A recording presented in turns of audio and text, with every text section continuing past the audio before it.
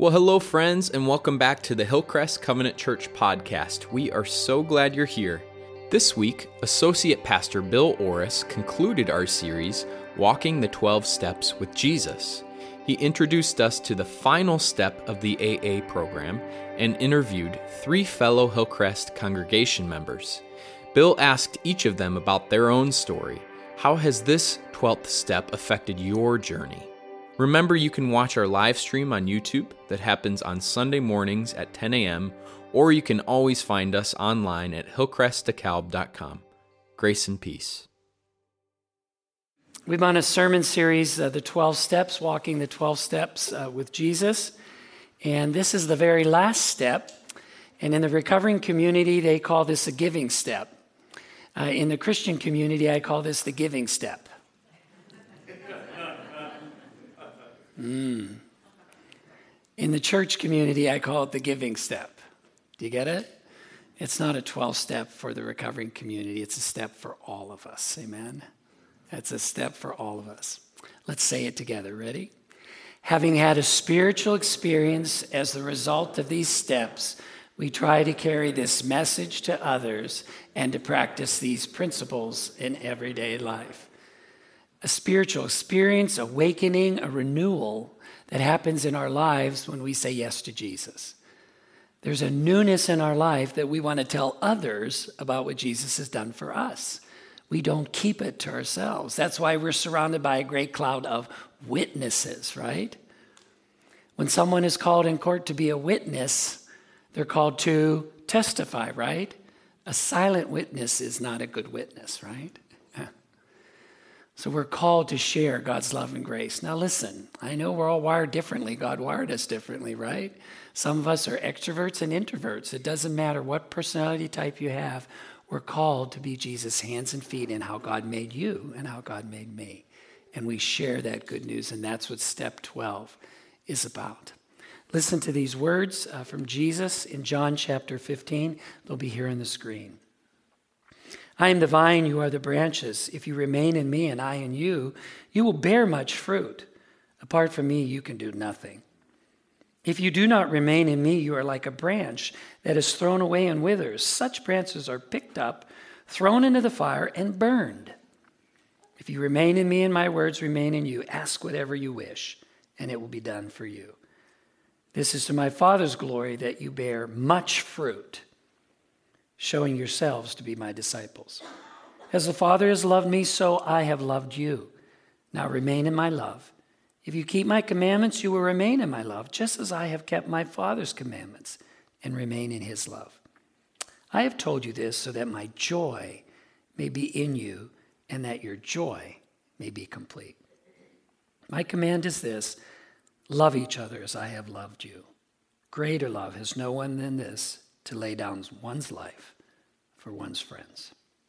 You are my friends if you do what I command. I no longer call you servants, because a servant doesn't know his master's business. Instead, I have called you friends, for everything that I have learned from my Father I have made known to you. You did not choose me, but I chose you and appointed you so that you might go and bear fruit that will last, and so that whatever you ask in my name, the Father will give you. This is my command: love one another. Jesus always brings it back to that, doesn't he? He always brings it back to loving one another. This morning we get to hear from 3 people that have been on a journey in their life and have had all renewals, just like we have when we've opened our lives up to Jesus, as we keep taking steps towards him. And we're going to hear their stories of them living out their step 12 in their life. And so I'm going to first invite Chris Obracher. Chris, why don't you come on up here?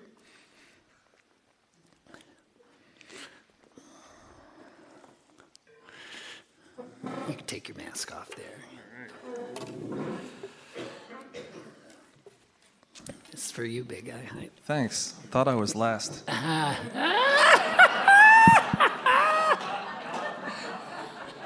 Pulled a fast one on you there, didn't I?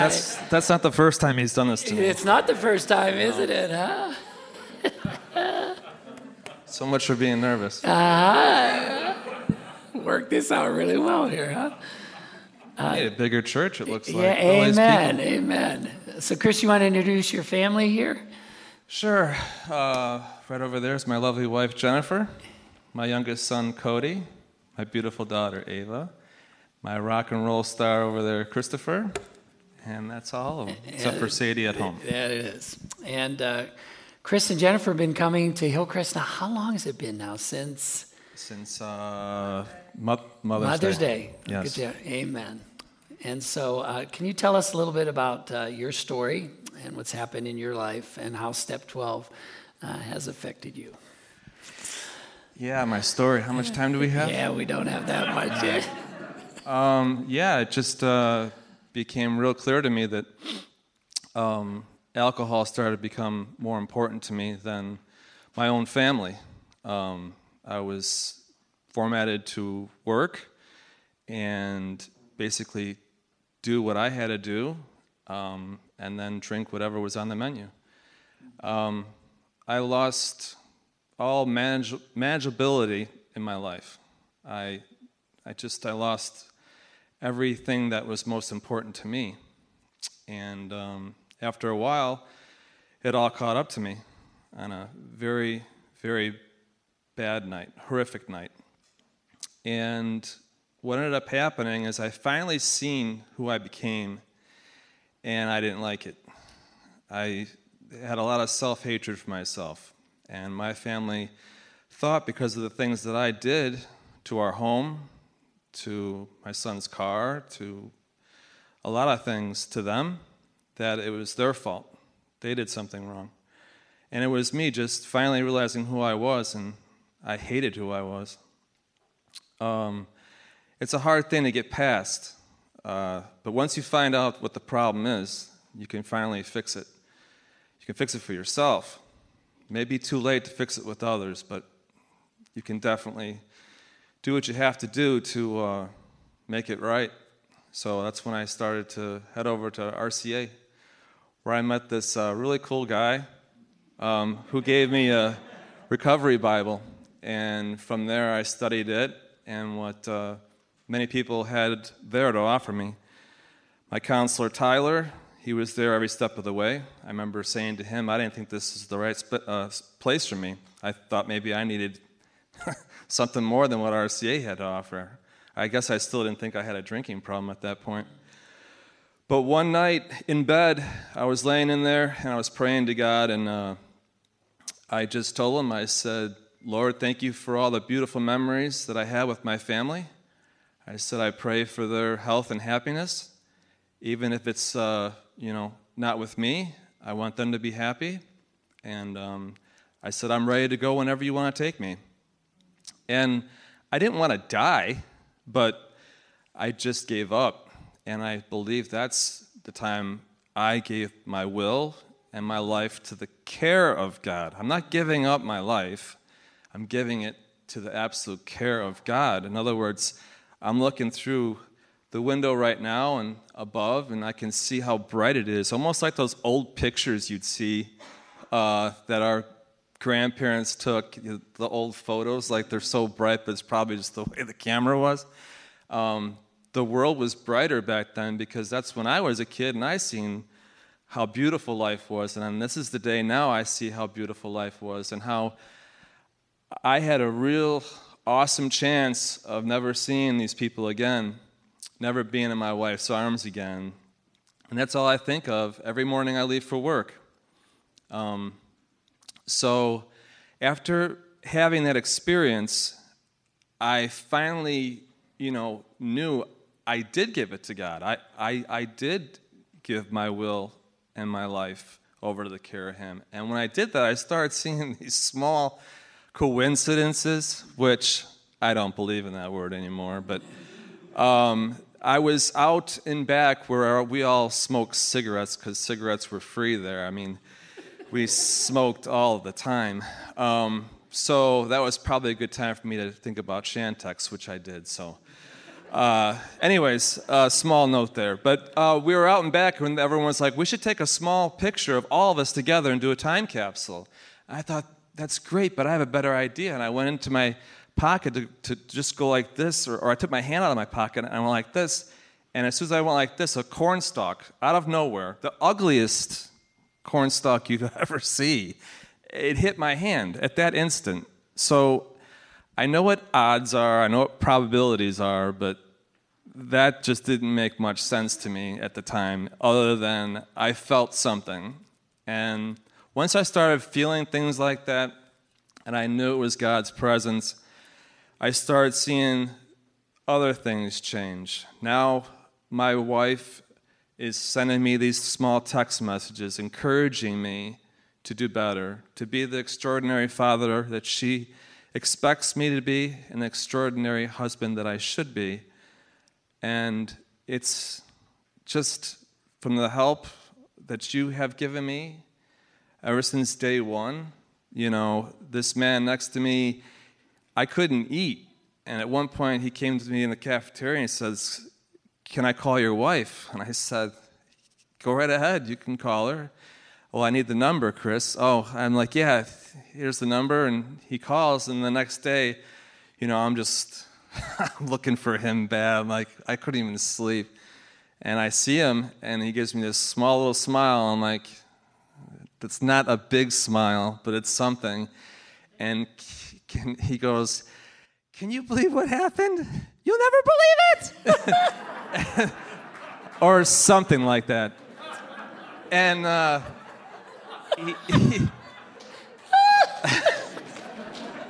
They imitate me, don't they? That's why you're all laughing, because you wanted.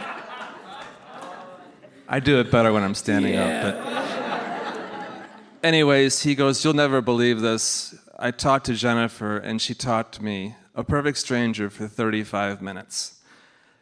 That's when I had hope. It wasn't the false hope that I kept giving myself, like, you know, this is all just going to blow over. It's a bad nightmare. This was real hope with real possibilities.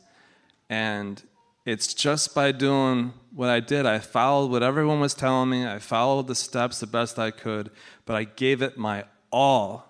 I mean, I even talked to the driver on the way there. It was probably way above his pay grade to help me out at the time, but I even talked to the cook and people emptying the trash. I thanked them for stuff. And now today, it's like I go out into the world, and you know, if I see someone needs help, I'll help them. It's not just holding the door open or something. I mean, that's easy stuff. I mean, I'll see something, and I'll just, out of the blue, I'll just walk over there, and that's not me, you know. But then at one particular AA meeting, this man says, "This is you. This is God working through you. You're the conduit." I'm like, "You guys take it easy. I'm already scared to death and what's going on here. Now you're going to tell me I'm some conduit to the Lord." I'm like, this is too much. So I'm just a simple man who made a huge mistake, but I was able to pick myself up with God's help and turn my life around. Amen. So, amen. Amen. Amen. Let's pray. Lord, I thank you for Chris. I thank you for the work that you have done and are doing and will do in his life. I thank you for Jennifer and the kids and the journey that they've been on and the new day as they are walking a new life.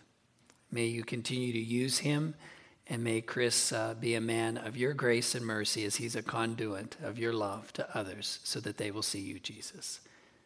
In your name we pray, and all of God's kids said, amen. Amen. Thank you, everybody. Thank you. Yeah. Thank you. Thank you, Pastor. Thank you. Next, I'm going to invite up Tim Suter. Tim's a brother in Christ, part of our Hillcrest family. He and Julie for about 7 or 8 years now. And I asked Tim also if he would share part of his story, how he had a spiritual experience and a renewal in his life, in his walk with the Lord. Thanks, Pastor Bill. So just by a little bit of a background, my wife Julie's in the back here with me this morning, and Julie and I both grew up Catholic. Both of our families very strong, in their faith, and so throughout my whole childhood, church every Sunday and Sunday school, First Communion, confirmation. Julie and I got married at St. Mary's Catholic Church here in DeKalb, and so the church has always really been a part of our lives. But fast forward, and really my story is one of patience and God's patience for me. 45 years of patience, really, 45 or 46 years of patience, because what I came to realize later in life is that really what I was doing was just kind of going through the motions. Church was something that we did on Sundays, and we would check that box, and I would go back to work on Monday, and really the rest of my life was disconnected from church and from my faith. And God really used, the way I see it, God really used 3 different organizations to start to work on me and change my life and finally wake me back up. The first organization is Feed My Starving Children, so super excited about the mobile pack event that's next weekend and be a part of that again. The second organization is Hillcrest Covenant Church, and the third is an organization called C12, which is a peer advisory group for Christian CEOs and business owners. And so through those 3 organizations, kind of collectively, I started to figure out that I really and truly was just going through the motions, and then I didn't have a personal relationship with Jesus, and I wasn't growing in my faith. And I can tell you exactly when that became crystal clear to me, because Julie's brother Steve gave us a book by Matthew Kelly called Resisting Happiness, which is a fabulous book if you haven't read it. One of the most important books that I've ever read, and on page 39, I literally remember this vividly. He describes what he calls a lukewarm Christian. And it was like he was writing that page to me. It just hit me right between the eyes. And so that was right about the time that Julie and I had been coming to Hillcrest, and I had joined C12 and really started to see things differently. And it really just hit me right between the eyes that I was the very definition of a lukewarm Christian, and I didn't have a growing personal relationship with Jesus. And then all of a sudden things started to fall into place more clearly for me. And the way that I kind of felt I should share about this morning really is more around my work, because as I had mentioned, we would go to church most Sundays, and then I'd go back to work on Monday, and the two hadn't. One had nothing to do with the other. But through C12, I was, my eyes were open to the fact that everything that we do, right, our faith should be a part of everything that we do, and they should be interconnected. And so starting to see work as an opportunity to worship really was a very significant momentum builder in my life for me, and seeing what work God had in front of me in terms of the work that I do every day, and the company that I lead, and the number of people who report to work every day, many of whom, we have more than 300 employees, and many of those people will never go to a church, and they'll never have a chance to hear the good news. And so in terms of me sharing and living out my life as someone who has a growing relationship with Jesus, I really see my work as an opportunity to worship, and I really see the people who come to work at the Suter Company as sort of my mission field. And I had been on a number of mission trips in my life, which was always a struggle for me too, because whenever I would do that, I'd be like, is God calling me to go serve somewhere else in another country or in impoverished nations or whatever the case may be? But once I put 2 and 2 together and realized that I have my mission field right where I work every day, I just realized that I could serve the Lord in that way. And so living out my faith at work is one of the ways that I try to give back and try to demonstrate, my faith being a part of my everyday life. And one of the things Matthew Kelly talks about in Resisting Happiness is putting Jesus at the center of your life. And I know I'm not there yet, but the first step is kind of that recognition, right? That you can see that, and that you can move in that direction every day if you just keep praying and keep being obedient and keep listening to the Lord. And so we try to serve at work, we try to serve our employees in a number of different ways that help us in little bits and pieces share about Jesus and share about how to love and how to be a light for Christ. Thank you, Tim. Let's pray. Thank you. Amen. Let's pray. Lord, I thank you for Tim and Julie. I thank you for their love for one another and for this community. I thank you for the Suter Company, Lord, and Tim's obvious heart for caring for the people that work for him as he serves them and loves them and shows them you, Jesus, through the good and the bad times. Thank you for the leadership gifts that you've given him. Thank you that he's a man of mercy and grace. And I continue to pray that you would bless him as he blesses others, as he is your hands and your feet in this community, helping people here and around the world. And thank you that we get to partner with Feed My Starving Children this weekend. And I just thank you, Jesus, that you do amazing work in our lives. And as Tim said, when we open up ourselves and ask you to be the center of our life. It's my prayer for Tim and all of us as we take one day at a time. For your sake and in your name we pray, Jesus. And all of God's children said, amen, amen. Thank you, Tim.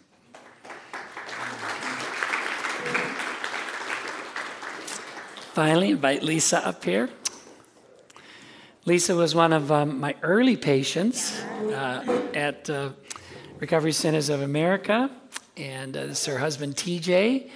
And my very first Sunday here, when you called me to be your associate pastor, was February 28th, and they were here and sat right there.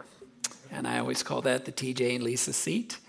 And they've been coming ever since. I think the only time they're not here is when they're away and traveling. And so I'm just really grateful for what God's doing in TJ and Lisa's life. So can you share your story and how Step 12 has been impacting you?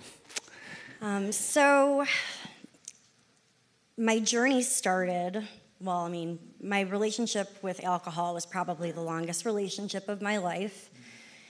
And it came to a point where my life was unmanageable, and I was pretty much the shell of who I should be or was. My husband is also a recovering alcoholic, and he started his recovery journey before I did, because I thought that, I didn't have a problem. But I was laid off at the beginning of the pandemic, and it just spiraled out of control, and I decided that I needed to do something about it. So I happened to see a commercial on TV for Recovery Centers of America, and I, at that point, decided that it was time for me to get help. And that's where everything changed for me.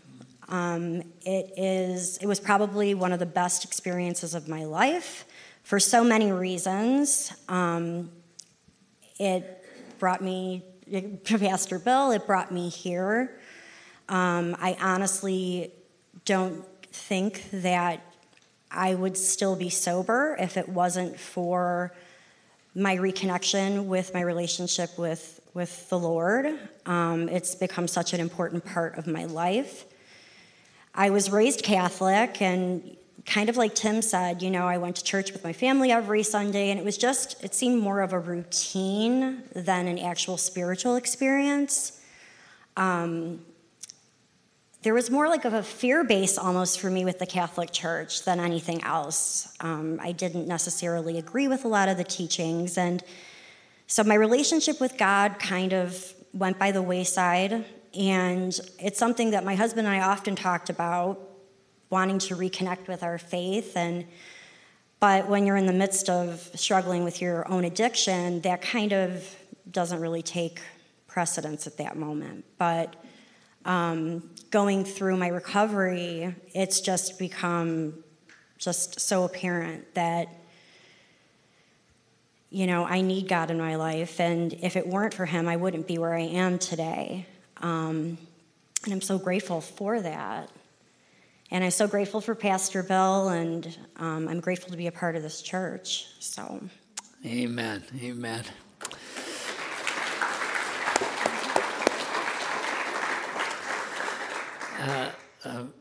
I'm still working on the steps. Yeah, keep on. We're all working on steps, right? None of us have ever arrived, right? Amen? I'm not okay, and I'm not okay, and we're not okay. Only by God's grace are we okay, and it's okay not to be okay.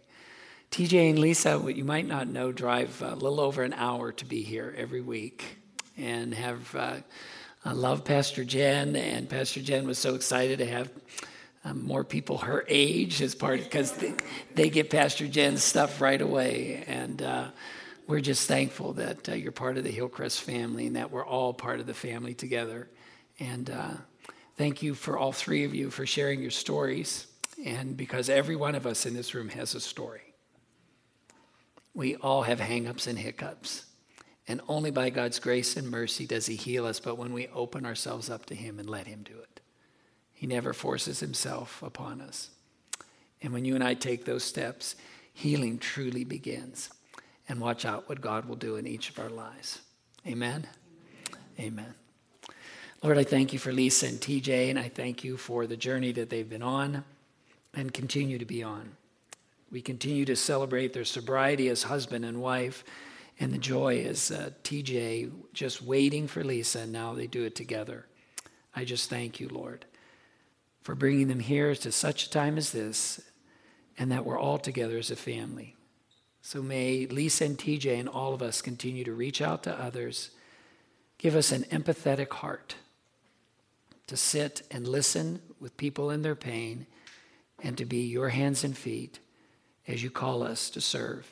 Maybe some of us will just send a note or a letter even today or a phone call because of what you have done and will do, because of having had this spiritual experience as the results of following you, Jesus. We want to share it and imply and have it part of our everyday lives for your sake and for your glory.